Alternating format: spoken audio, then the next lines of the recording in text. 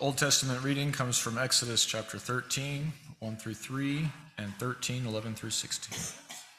The Lord said to Moses, "Consecrate to me all the firstborn, whatever is the first to open the womb among the Israelites, of human beings and animals, is mine." Moses said to the people, "When the Lord has brought you into the land of the Canaanites, as he swore to you and your ancestors, and has given it to you, you shall set apart to the Lord all that first opens the womb. All the firstborn offspring of your livestock that are males shall be the Lord's. But every firstborn donkey you shall redeem it with a sheep. If you do not redeem it, you must break its neck. Every firstborn male among your children you shall redeem. When in the future your child asks you, 'What does this mean?' you shall answer, 'By the strength of hand the Lord brought us out of Egypt and from the house of slavery.' When Pharaoh stubbornly refused to let us go, the Lord killed all the firstborn in the land of Egypt, from human firstborn to the firstborn of animals. Therefore I sacrifice to the Lord every male that first opens the womb, but every firstborn of my sons I redeem. It shall serve as a sign on your hand and as an emblem on your forehead, that by the strength of hand the Lord brought us out of Egypt." The word of the Lord. A New Testament reading comes from Luke chapter 2, 22 through 35. When the time came for their purification, according to the law of Moses, they brought him up to Jerusalem to present him to the Lord. As it is written in the law of the Lord, every firstborn male shall be designated as holy to the Lord. And they offered a sacrifice according to what is stated in the law of the Lord, a pair of turtle doves or 2 young pigeons. Now there was a man in Jerusalem whose name was Simeon. This man was righteous and devout, looking forward to the consolation of Israel, and the Holy Spirit rested on him. It had been revealed to him by the Holy Spirit that he would not see death before he had seen the Lord's Messiah. Guided by the Spirit, Simeon came into the temple, and when the parents brought in the child Jesus to do for him what was customary under the law, Simeon took him in his arms and praised God, saying, "Master, now you are dismissing your servant in peace according to your word, for my eyes have seen your salvation, which you have prepared in the presence of all peoples, a light for revelation to the Gentiles and for glory to your people Israel." And the child's father and mother were amazed at what was being said about him. Then Simeon blessed them and said to his mother Mary, "This child is destined for the falling and rising of many in Israel, and to be a sign that will be opposed, so that the inner thoughts of many will be revealed, and a sword will pierce your own soul too." The word of the Lord. Let's pray.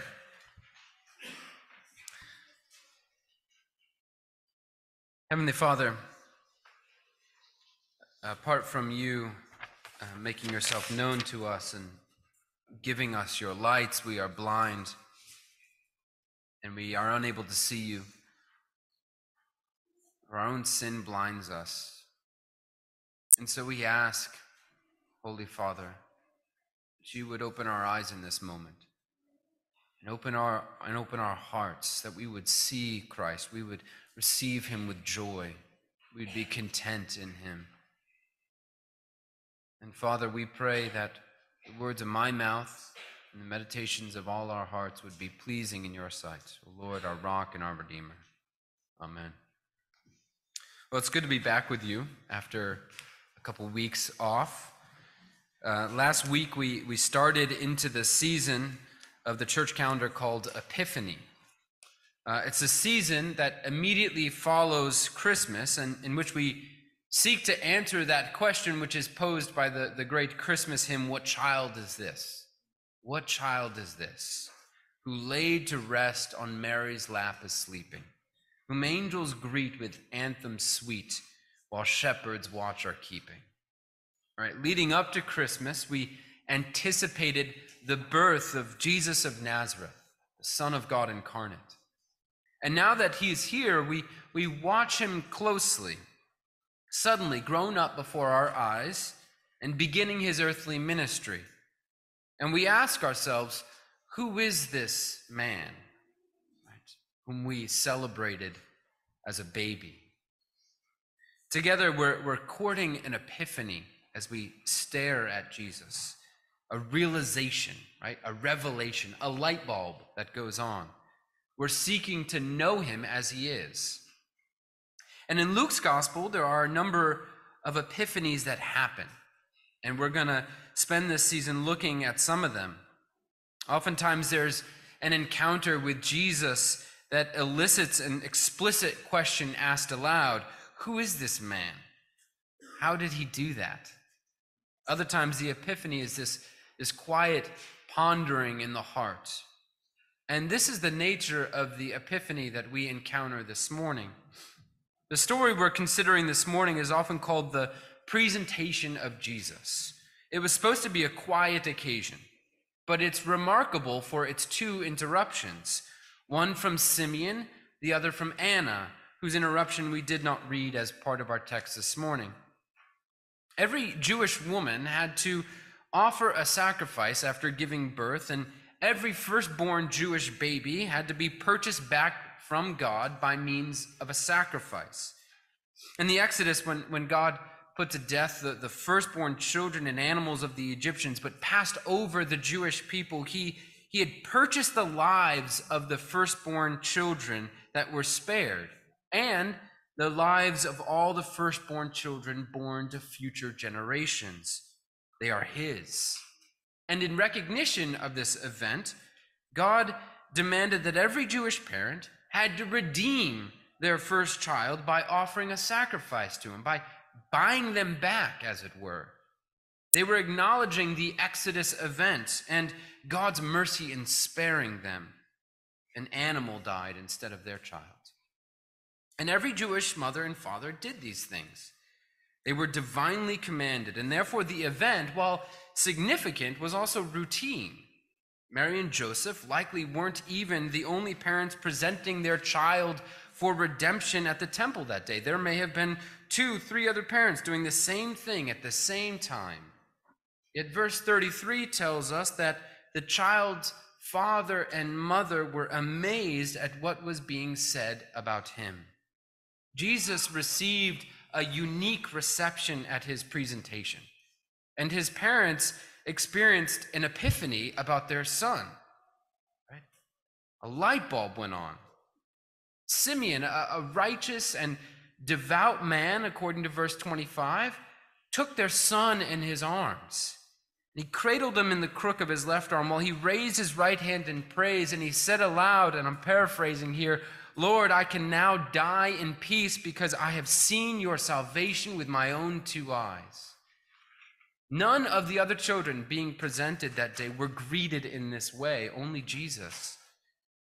But there was also nothing about this ordinary-looking child that should have tipped Simeon off that this baby in particular was something special. It was a surprise for Mary and Joseph that their son should be spoken of in this way. This special reception of Jesus is the occasion for an epiphany, for 3 epiphanies for us. And we're going to go through those. The first epiphany is that the Holy Spirit is actively making Jesus known to those who are looking for him. Right? Simeon takes up Jesus into his arms, and in verse 32 calls him a light for revelation to the Gentiles and glory for the people of Israel. What he is saying is that the people who possessed God's promises, Israel, had been searching history for the fulfillment of these promises, and Jesus is their fulfillment. Notice that in verse 30, Simeon says that he can die in peace because he has seen God's salvation. He's saying that Jesus is God's salvation. Salvation is not something apart from him or something that he offers even. He is salvation. He offers himself to us. He does not, we do not pursue him to get at something else. There is nothing greater. We seek him alone, for in him is the fulfillment of all God's promises made to his people throughout all of time. As the Apostle Paul says in 2 Corinthians, in him every one of God's promises is yes. Right? And when we realize that it's him we're looking for, then he becomes our glory. He becomes our song. He becomes our aim in all things. Right? We read our Bible not to acquire more knowledge, but to encounter the living Christ. It's his praise we sing. And we become willing to sacrifice all things in order to possess him alone. But this realization, this recognition of Jesus as God's salvation, is a divine revelation, a work of the Holy Spirit, for it's difficult to be satisfied with Jesus alone. Simeon embodies this epiphany in the story. Verse 25 says that Simeon was looking for the consolation of Israel. Deep in his soul, he was searching, grasping, like you and like me, for personal and national contentment, for rest, for reconciliation, for healing. And it was told to Simeon that he wouldn't die before he found it. But how many babies came and went before Jesus? We don't know. We don't have any biographical information about Simeon. We don't know if he was old or young or how long he'd been waiting. People assume he was an old man simply because he says that he can die in peace now when he sees Jesus. But such a statement is no real indicator of age. It's a measure of contentment. It merely tells us that seeing Jesus was enough for him. It was the fulfillment of all his hopes. He had one thing on his bucket list, and he checked it off that day. Whether he was in his 20s or in his 60s, we don't know. But he felt he could die in peace, for he had seen God's salvation, and it was enough. But it was the Holy Spirit who led him to that conclusion and arranged this encounter with Jesus. Verse 27 says that Simeon was guided by the Spirit to the temple that day, the day in which he would behold God's salvation and find all his hopes fulfilled.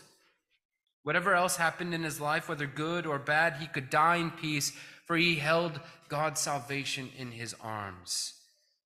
And the Holy Spirit is directing you who are looking for him, to that same realization. The revelation that if you have Jesus, then you have everything. Your bucket list is checked off. It means you can suffer the loss of all things in this world, because with Jesus, you get them back in spades. One of my favorite hymns is "Be Still My Soul." And one of my favorite lines in that hymn goes like this: "Be still my soul. Your Jesus can repay from his own fullness all he takes away." If you possess Jesus, then you possess God's salvation, and you possess all things. He will restore to you all your sorrows and all your losses in this life. But do you hope in him alone while you are alive? Or are you still looking for fulfillment and for satisfaction elsewhere? Can you die in peace? Or do you feel you still need something to be content with this life? The Spirit guides us to recognize the necessity of Jesus alone, and he gives us the strength to wait in Christ in this incomplete and frustrating and painful life. The Book of Common Prayer has a service of prayer that's intended to be read at the end of the day, right before you close your eyes to go to sleep. It's called Compline. And Simeon's prayer is included in it. "Lord, you are dismissing your servant in peace, for my eyes have seen your salvation." What you are saying as you close your eyes is that it's okay if you don't open them again, because you've seen Jesus, and therefore you have everything you need. You can die in peace in the night. There's a resignation and a confession that only the Spirit can lead you to. And that is exactly what he's doing. He is leading people searching for Jesus to him. But there's a second epiphany that we get from Simeon's song in verse 32, which is that the Holy Spirit is making Jesus known not just to those who are looking for him, but even to those who are not, right? In verse 32, Simeon says that the Holy Spirit is making Jesus a light for revelation to the Gentiles, to a people who did not know the promises of God and who were generally living in darkness. Even to these people, the Spirit is making Jesus known, like a light that shines in their darkness and shows them the way of life. Why is this an epiphany? Epiphany is a new thought, right? A revelation. The recognition that the Holy Spirit is working to make Jesus known to a people who aren't searching for him is an epiphany because it alters the way we think about evangelization. We cannot know what a person needs in order to see Jesus in all his beauty and in all his glory and be drawn to him. But the Spirit does. And the Holy Spirit is working to bring us into contact with people when they need what we have to offer.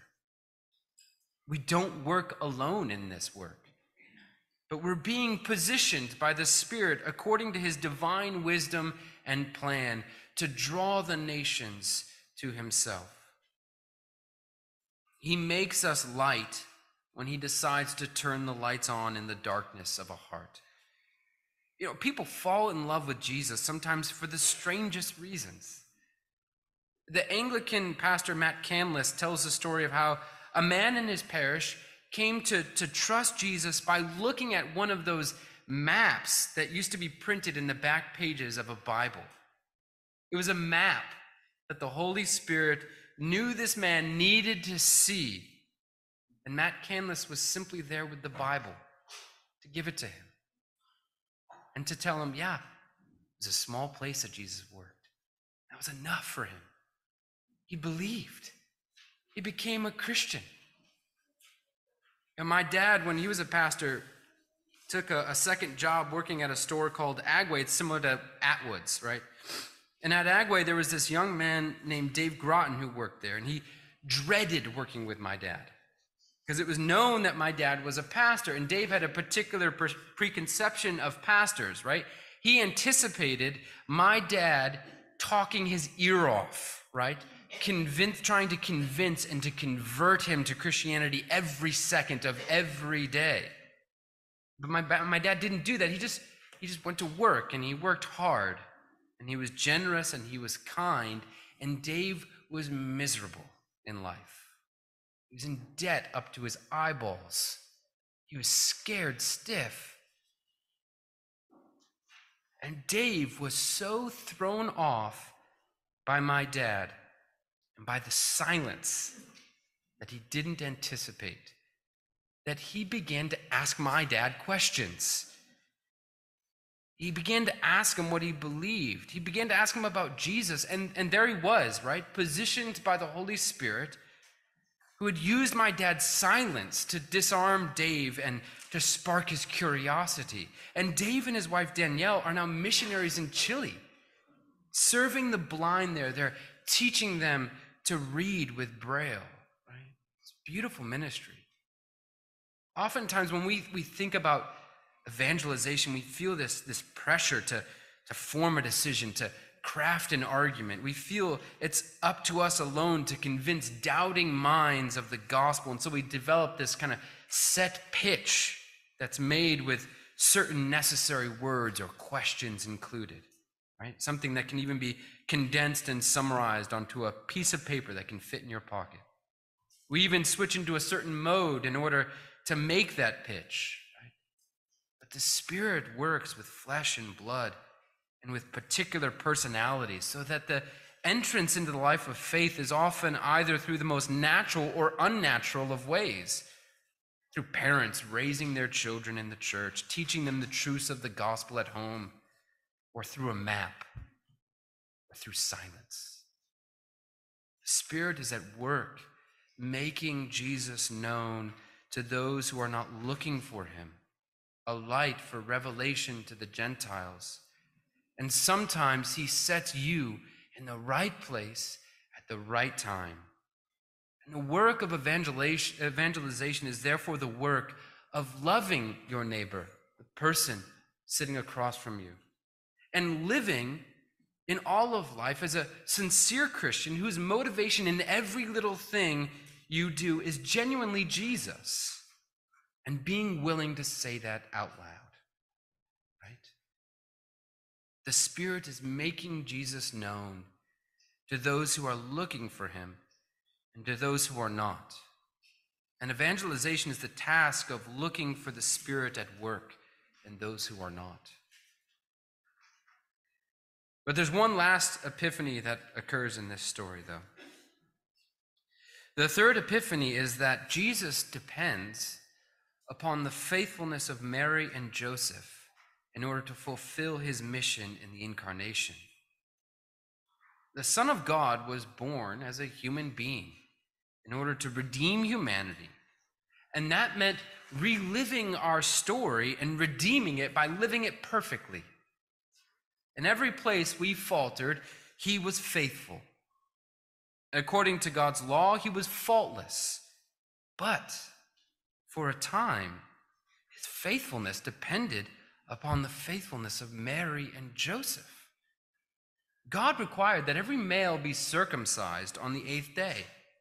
And he required that every firstborn child be redeemed with a sacrifice.